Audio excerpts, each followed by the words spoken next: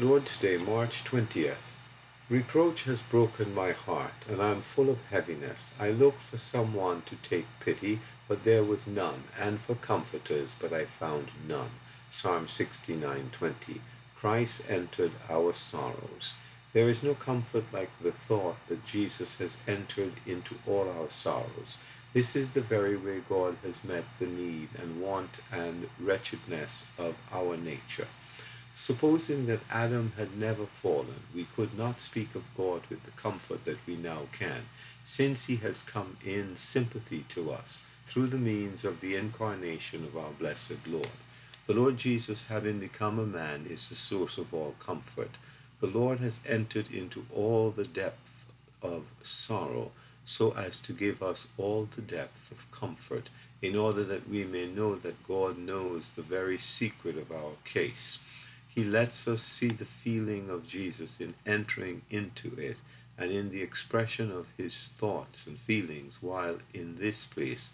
So we come to see how he entered into all our sorrows. And this is the channel for all his love to flow into our souls.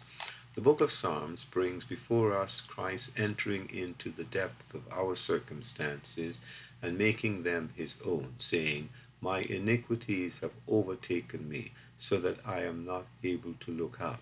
Psalm 40:12. Some of his sorrows arose from his holiness. Rivers of water run down from my eyes. Psalm 119, 136, etc.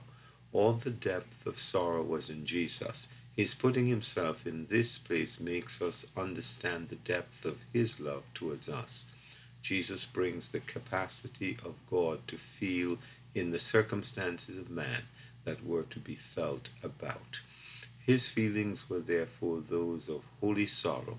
If we see any expression of sorrow in the saints, it is only the expression of the Spirit of Jesus in them. J. N. Darby.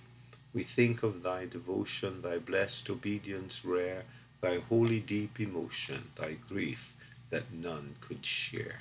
G. A. Lucas.